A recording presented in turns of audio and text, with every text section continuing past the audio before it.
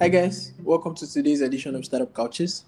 On the couch today, I'm excited to have Nada. Nada is the CEO of Money Hash. Welcome to the couch, Nada. Thanks, Lieutenant. Glad to be here. Yeah, on the couch we have amazing people like you. Come sit on the couch, talk about the products they have out in the market, talk about the product journey, the product growth, and how this product is basically impacting our communities today. So, jumping right into Money Hash. What is Money Hash and how does it all work? Yeah, sure. Well, first, thanks a lot for having me. I have been following your podcast. I see a lot of really great friends and entrepreneurs on it, so it's a great honor to be here. So I appreciate that. For Money Hash, we're building what we call a super API infrastructure for payment and fintech. And what that means is businesses, when they build their payment and financial stack, they end up connecting with a lot of providers across the life cycle of their business. They start with a payment provider, adding a couple of local wallets, maybe a PNPL solution or a banking solution. And then when you're scaling across markets, this end up to be this large integration suite, very complicated in terms of coding and technical debt, that it ends up have a high cost for management and upgrading and scaling. So we're trying to replace all of that. You connect with Money Hash APIs. We act as a universal or a single point of connection. And we do in the background the connection and the features you need to run payment and run financial cycle and scale it across markets without needing to scale your resources with it as well. Wow, that's amazing. So basically,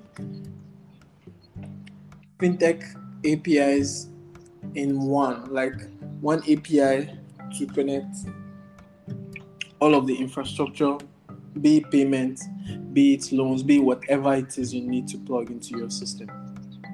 Exactly. We're hoping, like, our vision is to be the AWS of payment and fintech for the region. It's this infrastructure layers that you plug your product in, and regardless of your size, regardless of your business, you just get all what you need from it, from all providers, collaborate with the ecosystems the way we want, and we're proudly starting in Africa and the Middle East. So that's a very exciting market to be in. Yeah.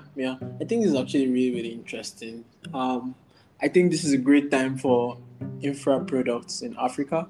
I feel like Africa is beginning to grow into like diverse needs, and customer base and adoption of products are beginning to really increase. And so Mhm. infra products are really, really, really, really next thing now. So this is actually really, really interesting. Awesome.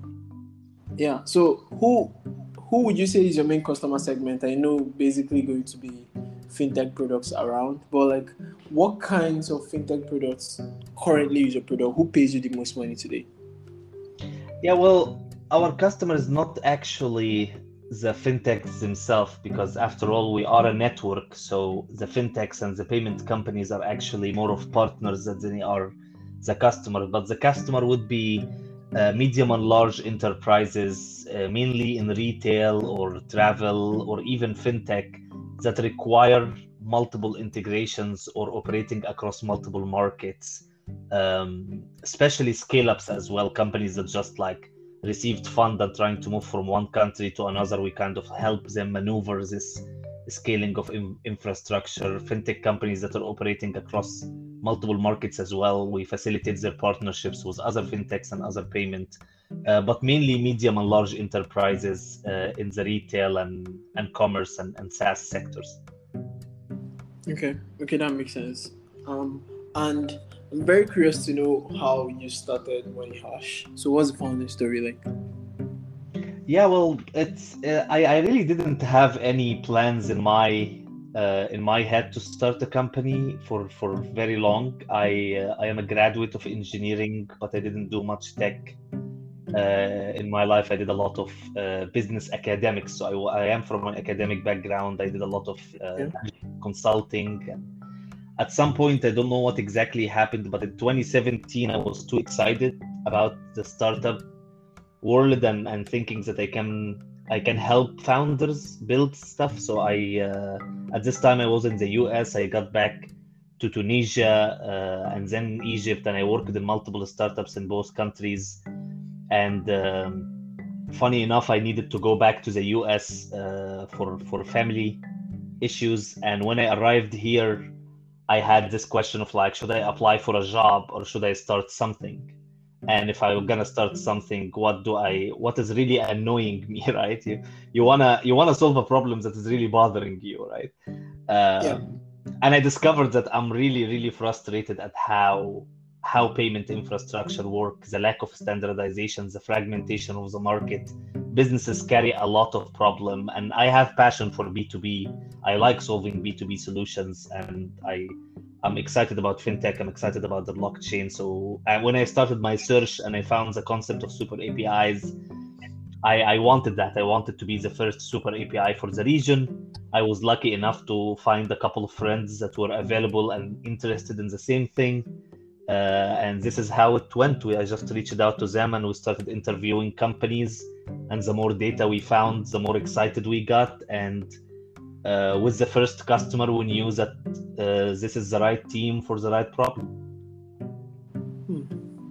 Okay, that's super interesting. I like how straightforward that was. I also like the fact that it's a problem that you faced yourself. It's a problem that you identified in the market, just the pain points of receiving payments and all of that, and then decided to actually build an infrastructure to help solve that. That's really amazing. You recently raised some money, pre-seed funding. How is that being deployed, to match the vision of MoneyHash today? Well, basically, it is a pre-seed fund, so it's going to the typical tech building. So most of the money is going for hiring of senior and junior software developers. We raised a 6-figure round, trying to just figure out the first stage of the product. Then we're gonna scale the round to a much larger one to scale the tech, but also start adding profiles in security and in business. So yeah, that's in a nutshell how we're thinking about it. It's at this time more product capacity, which comes from developers. So more developers in our team, basically. Okay, that makes sense.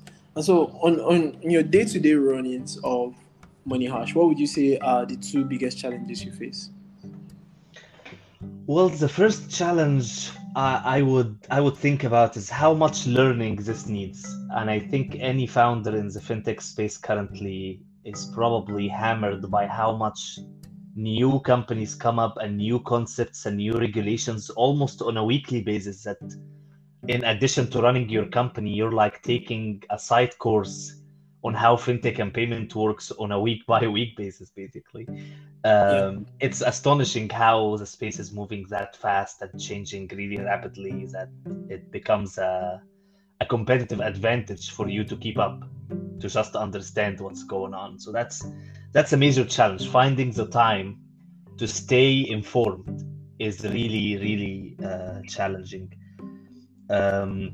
And then the second challenge I would think of is definitely access to talent, with how much new companies popping up, new big companies internationally scaling locally and locally scaling internationally.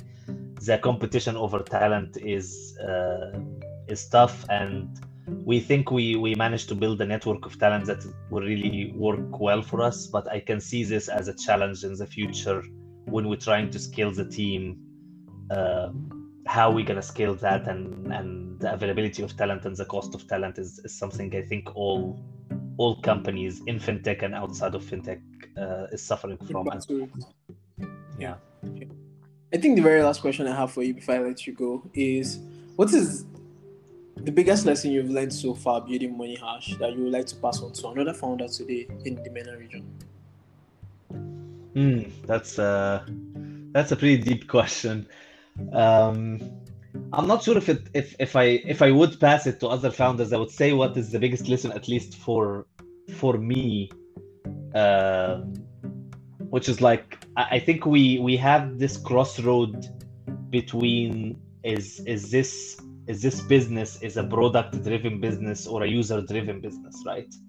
And I think this is a really important differentiation, because if you're building a B2C company or a B2B enterprise software, the user has a lot of things that they need, has a really clear voice in it. But in the payment space, in the fintech space, the regulation and how the product actually work and the rails itself, how it work, kind of define things for everyone.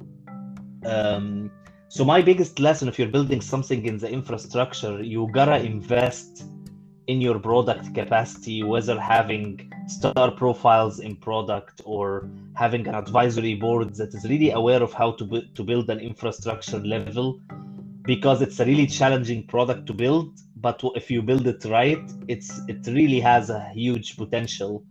And I was lucky that I got the right investors and the right advisors and the right team from the beginning to discuss and think about it from an infrastructure perspective, because it's a really different business than traditional B2B enterprise or SaaS models, basically. Yeah, that makes sense. That makes perfect sense. I think on that note, I would like to say thank you so much, Nada, for coming on the couch today. This has been an interesting conversation. What do you think? Yeah, no, I appreciate it a lot, and thanks for having me. Yeah, and to everyone else, listening, make sure to subscribe, make sure to share this episode with your friends. Every single week we bring you amazing people like Nada, so make sure to stay tuned. If you big business in the MENA region, if you are a retail business, if you're fintech that you're trying to find what API works the most for your services, if you're trying to scale into another market and you're looking to easily do that, just reach out to MoneyHash. You will really be impressed by their services, and they are really just there to help you. They're built so that you do not have to do a lot of this heavy lifting that I have already mentioned. So make sure to check them out, and for everyone else, make sure to stay tuned, and until next time, see ya.